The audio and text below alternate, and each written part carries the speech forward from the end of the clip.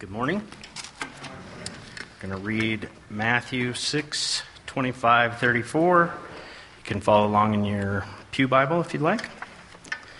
Therefore I tell you, do not worry about your life, what you will eat or drink, or about your body, what you will wear.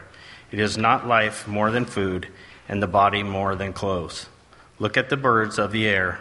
They do not sow or reap or store away in barns, and yet your heavenly Father feeds them.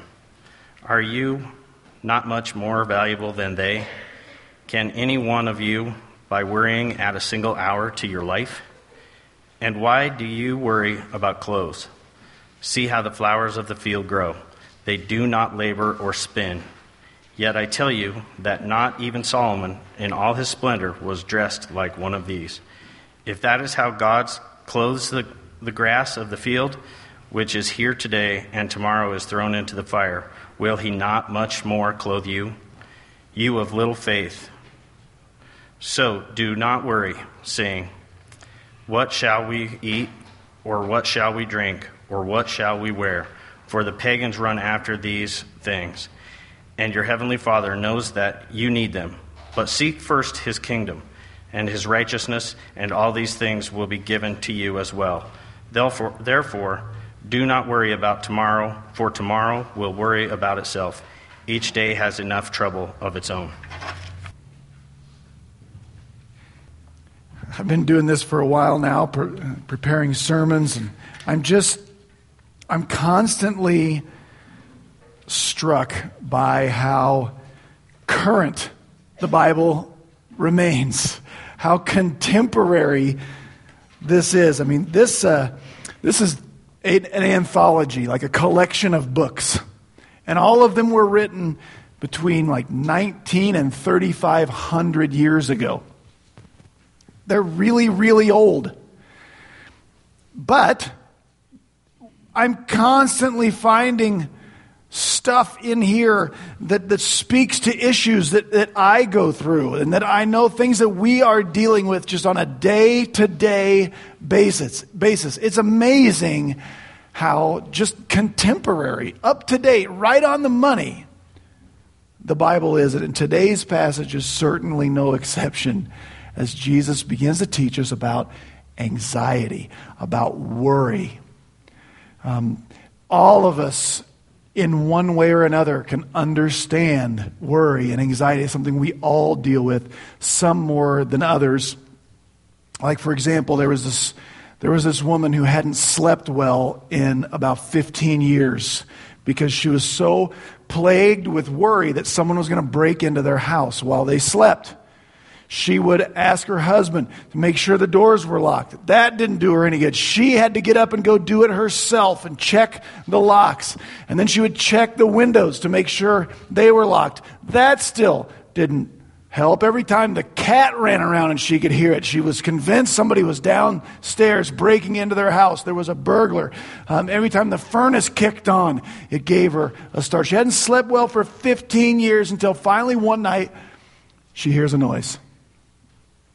Only this time her husband heard it too. And it sounded suspicious, so he got up and he went downstairs, and sure enough, while he's still on the stairs, he sees an actual burglar in their house. And he's surprised to see the burglar, and the burglar's really surprised to see him. And the burglar gets scared, and the burglar starts to take off, and the man says, oh, wait, before you go, I want you to come upstairs and meet my wife. She's been expecting you for 15 years. You're finally here. Now, I know that's just a joke, but all of us can understand worry and anxiety, at least somewhat. It's hard to imagine finding a timelier message than this one.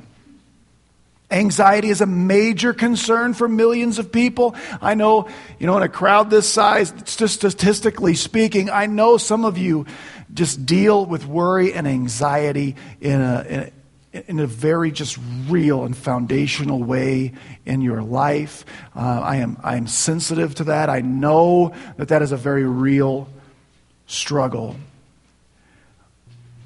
And I hope that's what you do with anxiety, is struggle against it. one thing that bothers me just a little bit about the general conversation around anxiety that I hear taking place in society today is when I hear anxiety spoken about so much just like as something someone just has. Like, I know there are anxiety disorders that people just have. But I think too often anxiety is talked about, it's just something I have, like my crooked pinky, right? You see that thing? Like, I can try all I want. It's just crooked, right? That's just something I have, right? I have to adapt. I learn to grip with my other fingers because that dude's just crooked. It's like how I part my hair in a cul-de-sac, right? If you've ever noticed that. Right? It's just something I have, right? Just learn to deal with it. Sometimes, too often, I hear anxiety talked about like that. I just have it. Like I'm ravaged by worry, by anxiety. It gets to the point where it starts to control my behavior. But I just have it. I've learned to deal with it. It's just who God made me. The problem I have with that is that's not Jesus' view of anxiety at all. Jesus apparently viewed anxiety as something to fight, something that could be dangerous, something that's not his desire for us to live with. There's an author, I don't know who this guy is, but I really like this quote that I came across when studying for this passage. Arthur Roche said this: "Anxiety is a thin stream of fear trickling through the mind. If encouraged, it cuts a channel into which all other thoughts are drained." Again, I don't know who this guy is, but I love that description of anxiety. It's a thin stream of fear that runs through the mind, and if I encourage that fear, it'll cut a deeper channel, and more of my thoughts get drained into and become anxious thoughts. Now, if you read that and think, wait a second, I don't encourage my anxiety, I just have it. But I don't encourage it, I don't like it, and I sure don't encourage it. Don't be too sure. You know how we encourage our anxiety? Here's one good way. If you spend time explaining your fears and your worries to someone else to convince them of that you're right to think the way you're thinking, if you're trying to convince someone else of the logical nature of your worry, you're encouraging them to believe it. You're encouraging you to believe it. I think we encourage our anxiety all the time, and that's when it does become self-feeding, compounding. It can begin to control parts of my behavior. It can even become debilitating at times. And in today's passage, Jesus is going to tell us really, really clearly not to worry, not to have anxiety. Sometimes it's hard to tell what the main idea of a passage is. You ever do that? You ever read a passage of Scripture and think, what was that even all about? Right, this is not one of those times. Okay?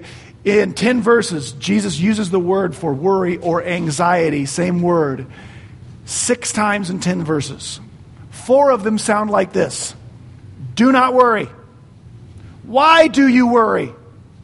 Do not worry, and then do not worry. Right? Are you catching a recurring theme here in 10 verses? Jesus doesn't want us to worry. Just so we know what we're talking about, the Greek word that keeps coming up, merimnao is the Greek word, or the main form of the verb. For it can be translated worry, it can be translated anxiety. Different translators do that, and it's fine either way. Here's what it is.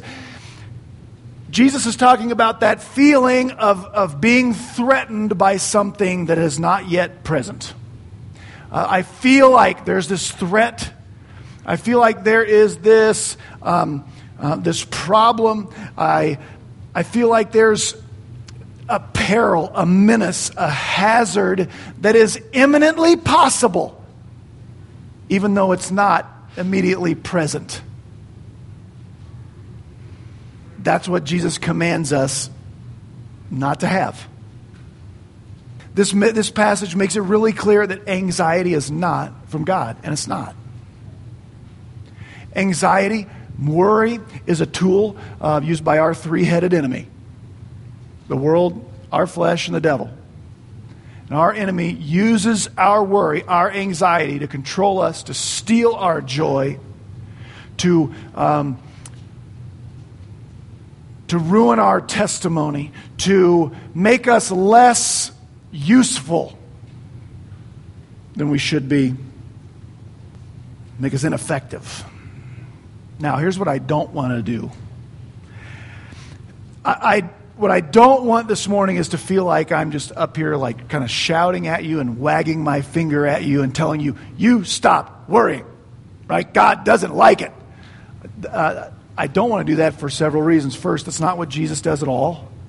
And I'm teaching you Jesus' words here. Second, that doesn't work.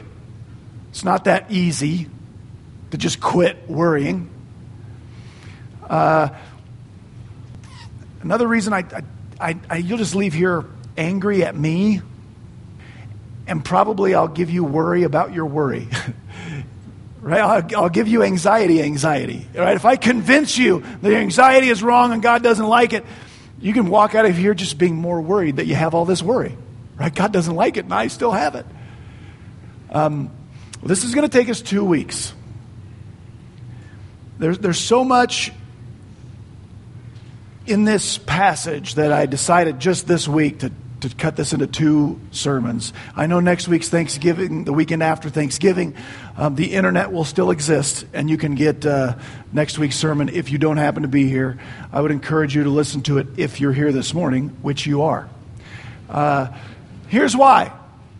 What we're going to do this week is I'm going to go through 6 reasons or 6 things that anxiety is, or 6 things that anxiety does. I'm going to call them 6 truths about anxiety. Some of these are goals that your enemy has for wanting you, for encouraging you to be anxious, to worry.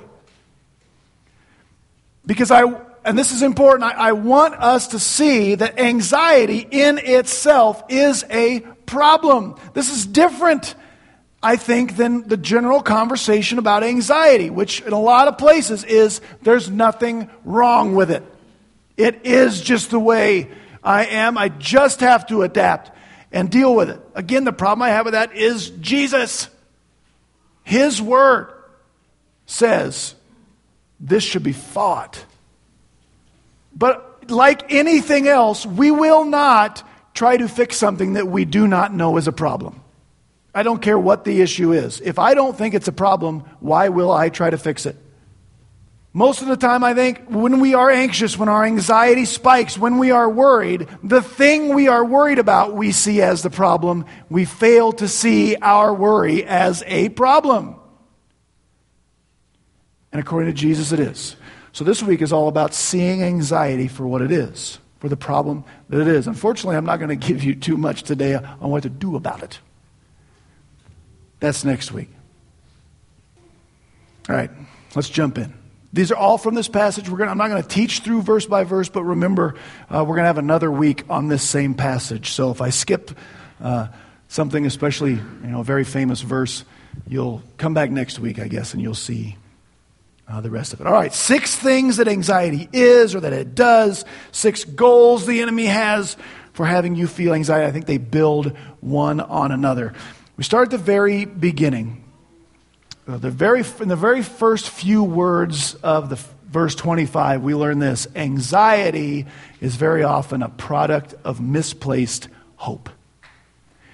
Anxiety is a product or a byproduct of misplaced hope. Here's where I see that. Maybe the first word, depending upon your translation, or the first few words, I have them underlined on the screen in this translation. They're easy to skip over, but they're really important, because this is where Jesus tells us why he has started teaching about anxiety. Jesus says in this translation, "For this reason, I say to you, do not be worried."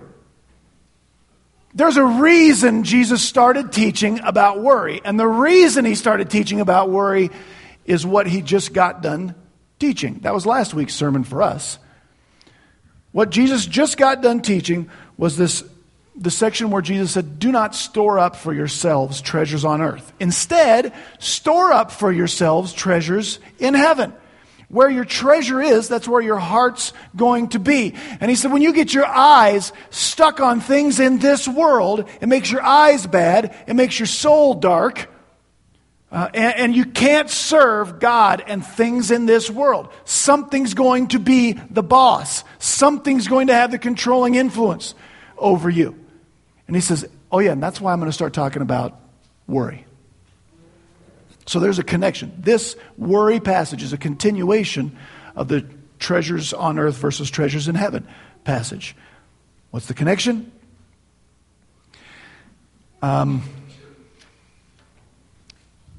When I begin to store up treasures on earth, and I get my eyes focused on things of this earth, and I ask things of this earth to make me who I am, to give me what I want to have, to feel how I want to feel, anxiety is sure to follow. You know why? Because anxiety happens anytime I put my hope on something I can lose. Anytime I put my hope and my heart onto something, some earthly thing that is temporary, right? It's all, last week we said, it's all kindling and worm food. And when I put my hope, attach it to things in this world, my heart knows I could lose that. And that gets scary. And anxiety is a natural result. It doesn't have to be financial things, though.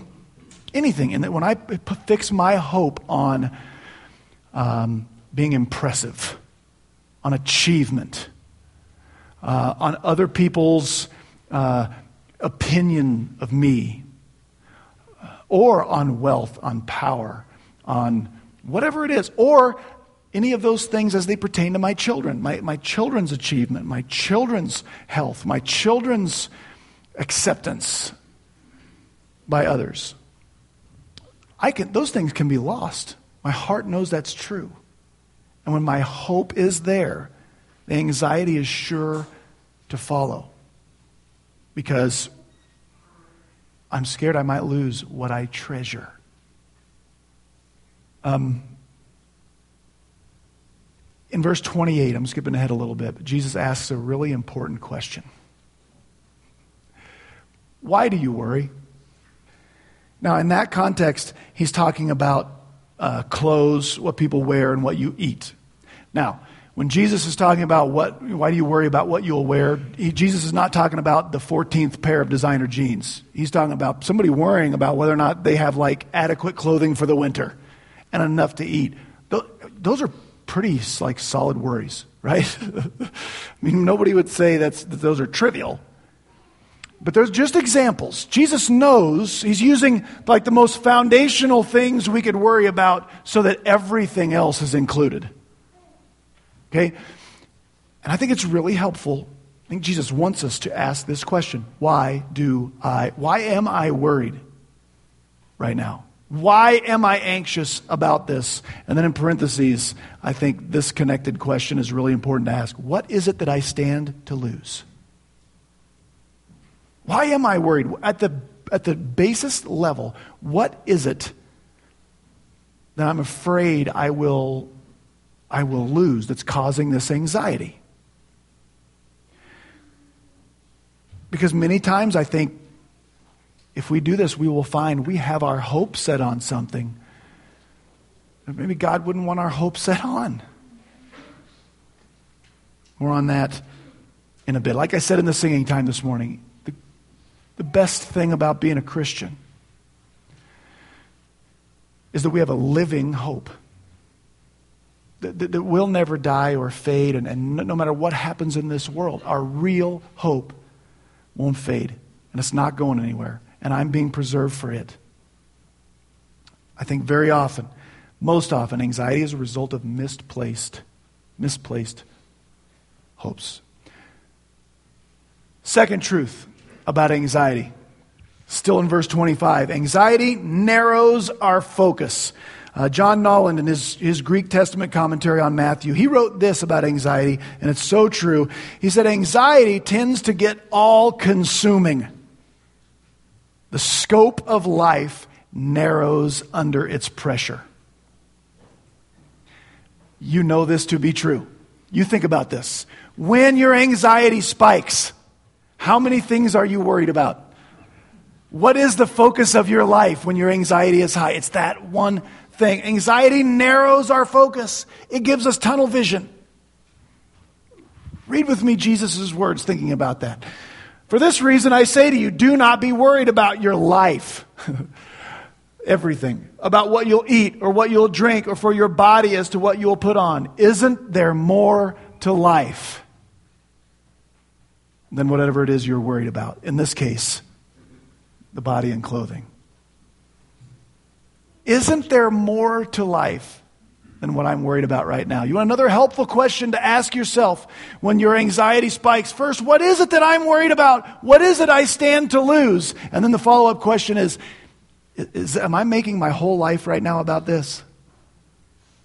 Because anxiety narrows our focus when probably God doesn't want it. We're focused on something that probably isn't to be ultimate in our life. Most often. Anxiety sucks our focus. It makes our focus one thing, usually a temporary, non-ultimate thing. And then you know what our heart starts telling us? When our anxiety spikes and we've got tunnel vision, we're focused on this one thing, our anxiety says, you'll never be happy until you know how that thing turns out. You'll never have peace until you get that thing fixed. And that thing but that's a treadmill. Because we can go get that thing fixed, and guess what we will do? Find something else. And our heart will tell us again, until you know how that turns out, you can't have peace. Again, this is a continuation of last week's passage. Last week, Jesus said this, the eye is the lamp of the body. If your eye is healthy, your whole body will be full of light. But if your eye is diseased or sick, your whole body will be full of darkness. And if then the light in you is darkness, how great is the darkness? Here's what Jesus was saying. When you get your eyes stuck on something, a treasure in this world, it makes your soul dark. This week in the anxiety passage, he says sort of the opposite's also true. When you get that darkness of that anxiety, it can make your eyes bad. It makes your eyes focus on one thing that God does not want to be the focus of your life. It can poison our eyes and narrow our focus. When Jesus would say, we're supposed to ask ourselves, isn't there more to life than whatever this is? And that brings us to the third thing. The third truth about anxiety is anxiety robs us of purpose and joy. Anxiety robs us of purpose and joy, not just in the way it makes us feel. Of course I don't have joy. I've got all this anxiety. It's bigger than that. It's bigger than that. This is verses 26 through 30. I couldn't fit them all on the screen there. I've left, for room's sake, I've left stuff out. But this is where Jesus famously uses the example of birds and like wild pastures, prairies, to make this example. Okay, don't worry, birds don't worry, pastures don't worry, and God takes care of them. Now this can seem like a really silly argument. If we don't understand Jesus' point, this can seem really silly. In fact, you try this. Next time you know somebody is really worried about something, walk up to them and say, hey, I want to let you know, birds don't worry, and grass doesn't worry, and God takes care of them.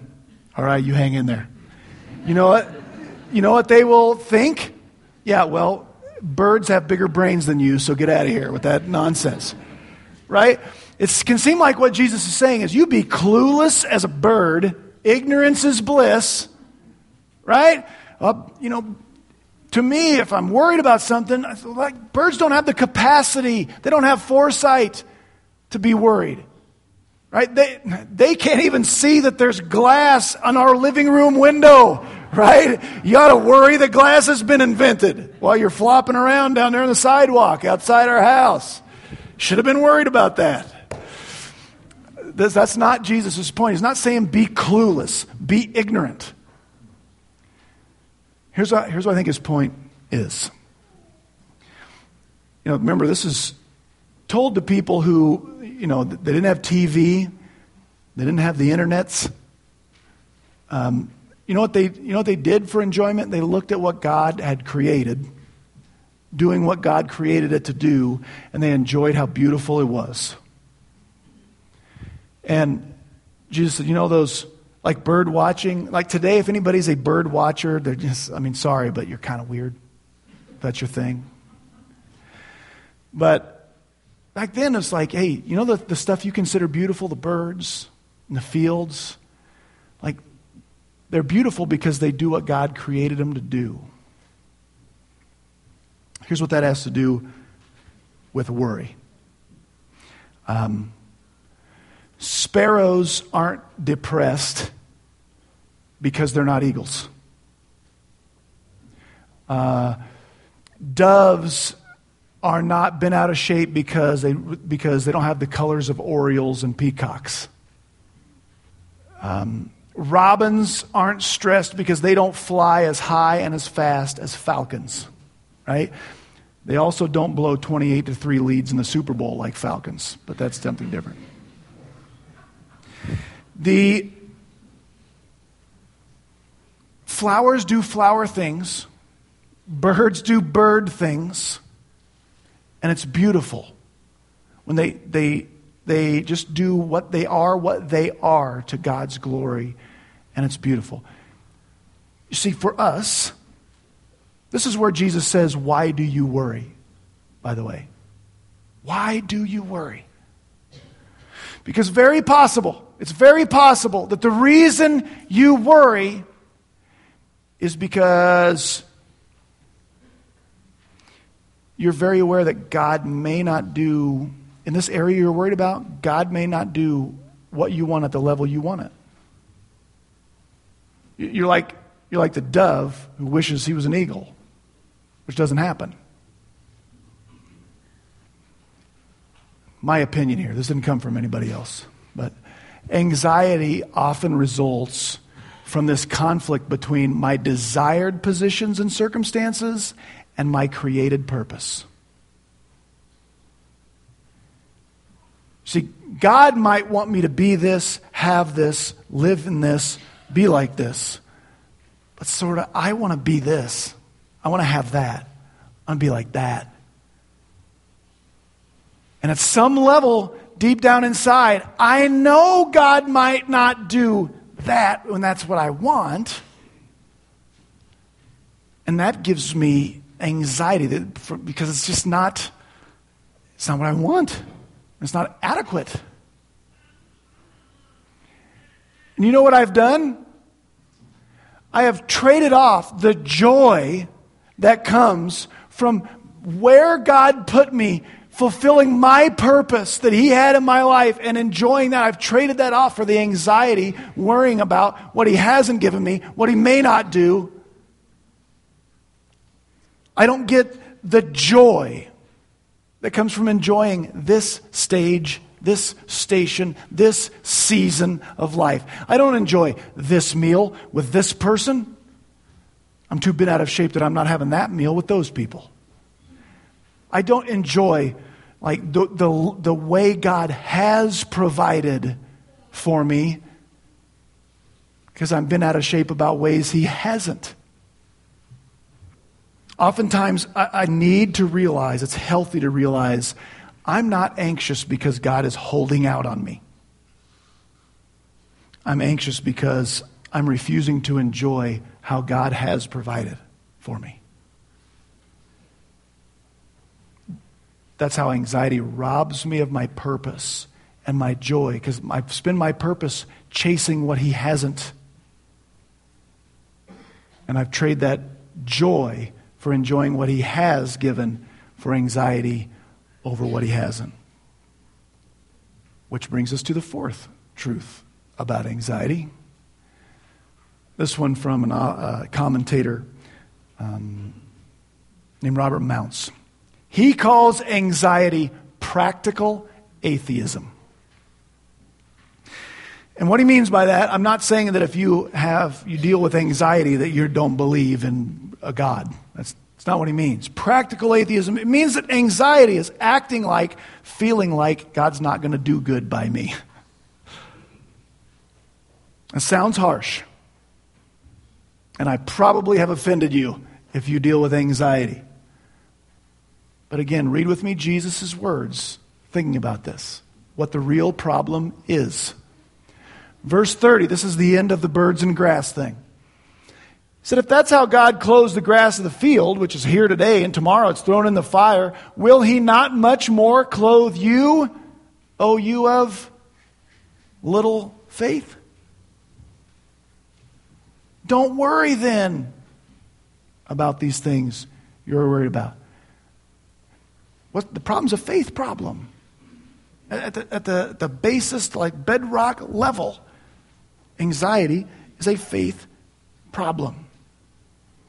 It's a failure to believe either that God's in control or that God will do good by me. That God will give me what I need. Or it's a failure to believe that what God will give me is in fact good enough. A lot of our anxiety is this belief that God's idea of what's good for me isn't really good enough for me. We'll talk about this next week. Stepping on next week, but this is why. Everything that's any sin problem, any problem in our attitudes and behaviors that we want to get rid of, it has to be replaced. It can't just be quit. Anxiety has to be replaced with faith and trust.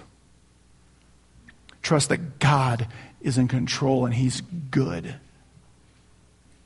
And it has to be replaced with faith and trust because it's a faith problem. Fifth truth about anxiety from this passage. Anxiety damages our testimony. When I act like I just described in number 4, when I act like, when I have this practical atheism, when I act like God won't take care of me, God's not in control, when I don't think what He gives is adequate, I am a Christian, but my hopes have been pinned on things that I can lose. So my hope and my joy depend on my circumstances, and they go up and down with my circumstances. My testimony for Jesus Christ is damaged. And it can be ruined, to be real honest. I read from 1 Peter this morning. A huge part of our testimony is this. Because our hope is a living hope, imperishable, undefiled, unfading, it is reserved in heaven for you, and you are being preserved for it. And you will get what is stored up for you. That gives us a buoyancy in life that should not go up and down with our circumstances. I'm not saying we don't get sad. I'm not saying things don't hurt. But our hope isn't crushed. Then what happens, Peter says in his book, when we go through these trials that would crush other people's hopes and dreams, and we are still buoyant, Peter says people will ask about this hope that's in you. What is it with you? You just got that diagnosis. You just lost that job. You just had this. Your kids did that. How can you I still sense there's joy in you. Well, let me tell you about where my hope really is. I explain the gospel. Now, Jesus says in verse 32, when we have anxiety, we're just like this translation says the pagans. Others say the real word is the Gentiles. When Jesus' day, the Gentiles all worshiped weird gods and they were trying to please the spirits and do all this stuff. Jesus said, when your anxiety is up, when your circumstances control your joy, you're no different to other people. You know what we look like then? we look like we don't have any better hope than they have. We look like what we say is our hope isn't any truer than their hope and doesn't do any more good. Then we start to hear things like this. Oh, Christians are fine until something goes wrong. Until they don't get what they want, then they're just like the rest of us. Anxiety can make us look hopeless. It just makes us look like our hopes are on things they had not to be on. Okay, last one. I'm taking this one out of order because I wanted to end with this. The sixth truth about anxiety is what you already know to be true, is just that anxiety doesn't do a bit of good. Worry doesn't do a bit of good. Jesus says it this way: which one of you by worrying can add even 1 hour to his life? What's the answer to that question? Nobody. It doesn't do any good. Man, oh man, you knew that when you walked in here. But Jesus mentioned it, so I will too. In fact, not only does it not add hours to our life, what does it do? It subtracts. It subtracts. All right, these are the 6 truths about anxiety. This is why anxiety is a problem. Here they are. Anxiety is the result. It results when we place our hope on things we can lose. It narrows our focus, and it makes the course of our life, my life right now, about one thing that I feel like I have to fix. Like that's the only problem, and it ignores that the anxiety itself is a problem. Third, it robs me of my purpose. It robs me of joy. Fourth, anxiety is practical atheism. It's living like I don't believe God is in control or will do good by me. Fifth, anxiety damages our testimony for Christ. And sixth, it just doesn't do any good. Now, I regret, I guess, that I'm leaving you for a whole week right here, because I'm not going to tell you anything to help. Except it does help to begin to understand my anxiety is a problem itself. Whether I get these other issues fixed or not. I think it's important. We'll never fix something we don't think is a problem. And so I think it's valuable. It's important. I have prayed for you, especially those of you who really struggle with worry and anxiety. I have prayed for you this week. Not by name, because I don't know all of you.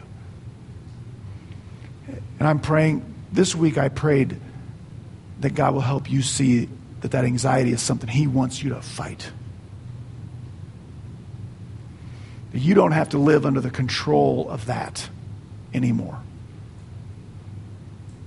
And maybe this will help you see where your hopes have been. That's caused anxiety, how it's narrowed your focus, and so you can say, why am I worried? What do I stand to lose? And isn't there more to life than this? So that I don't live like I don't believe God will do good by me, so that others can see the hope that is in me. And if nothing else, because I worry will do no good anyway. Does that make sense? I come back next week and I'll give you some more practical things to help. Pray with me. Father God, I thank you so much for caring enough about us. You sent Jesus to come get so acquainted with us that He could see our real problems. And I thank you, Lord Jesus, that you pointed this out as a problem. Because we wouldn't know if you hadn't told us. But you have. And I pray that you would help us to see our anxiety as a problem, our worry as a problem. Because we desire to be controlled by you and not it. We desire the joy and the hope that comes from you. And God, I just pray that you'd give each of us some time to pause and be thankful for what you have given, how you have blessed. God, that we might more and more put our hope where it can't sink, in the inheritance we have because you died and rose again. We love you, Lord Jesus. Amen. Stand and finish.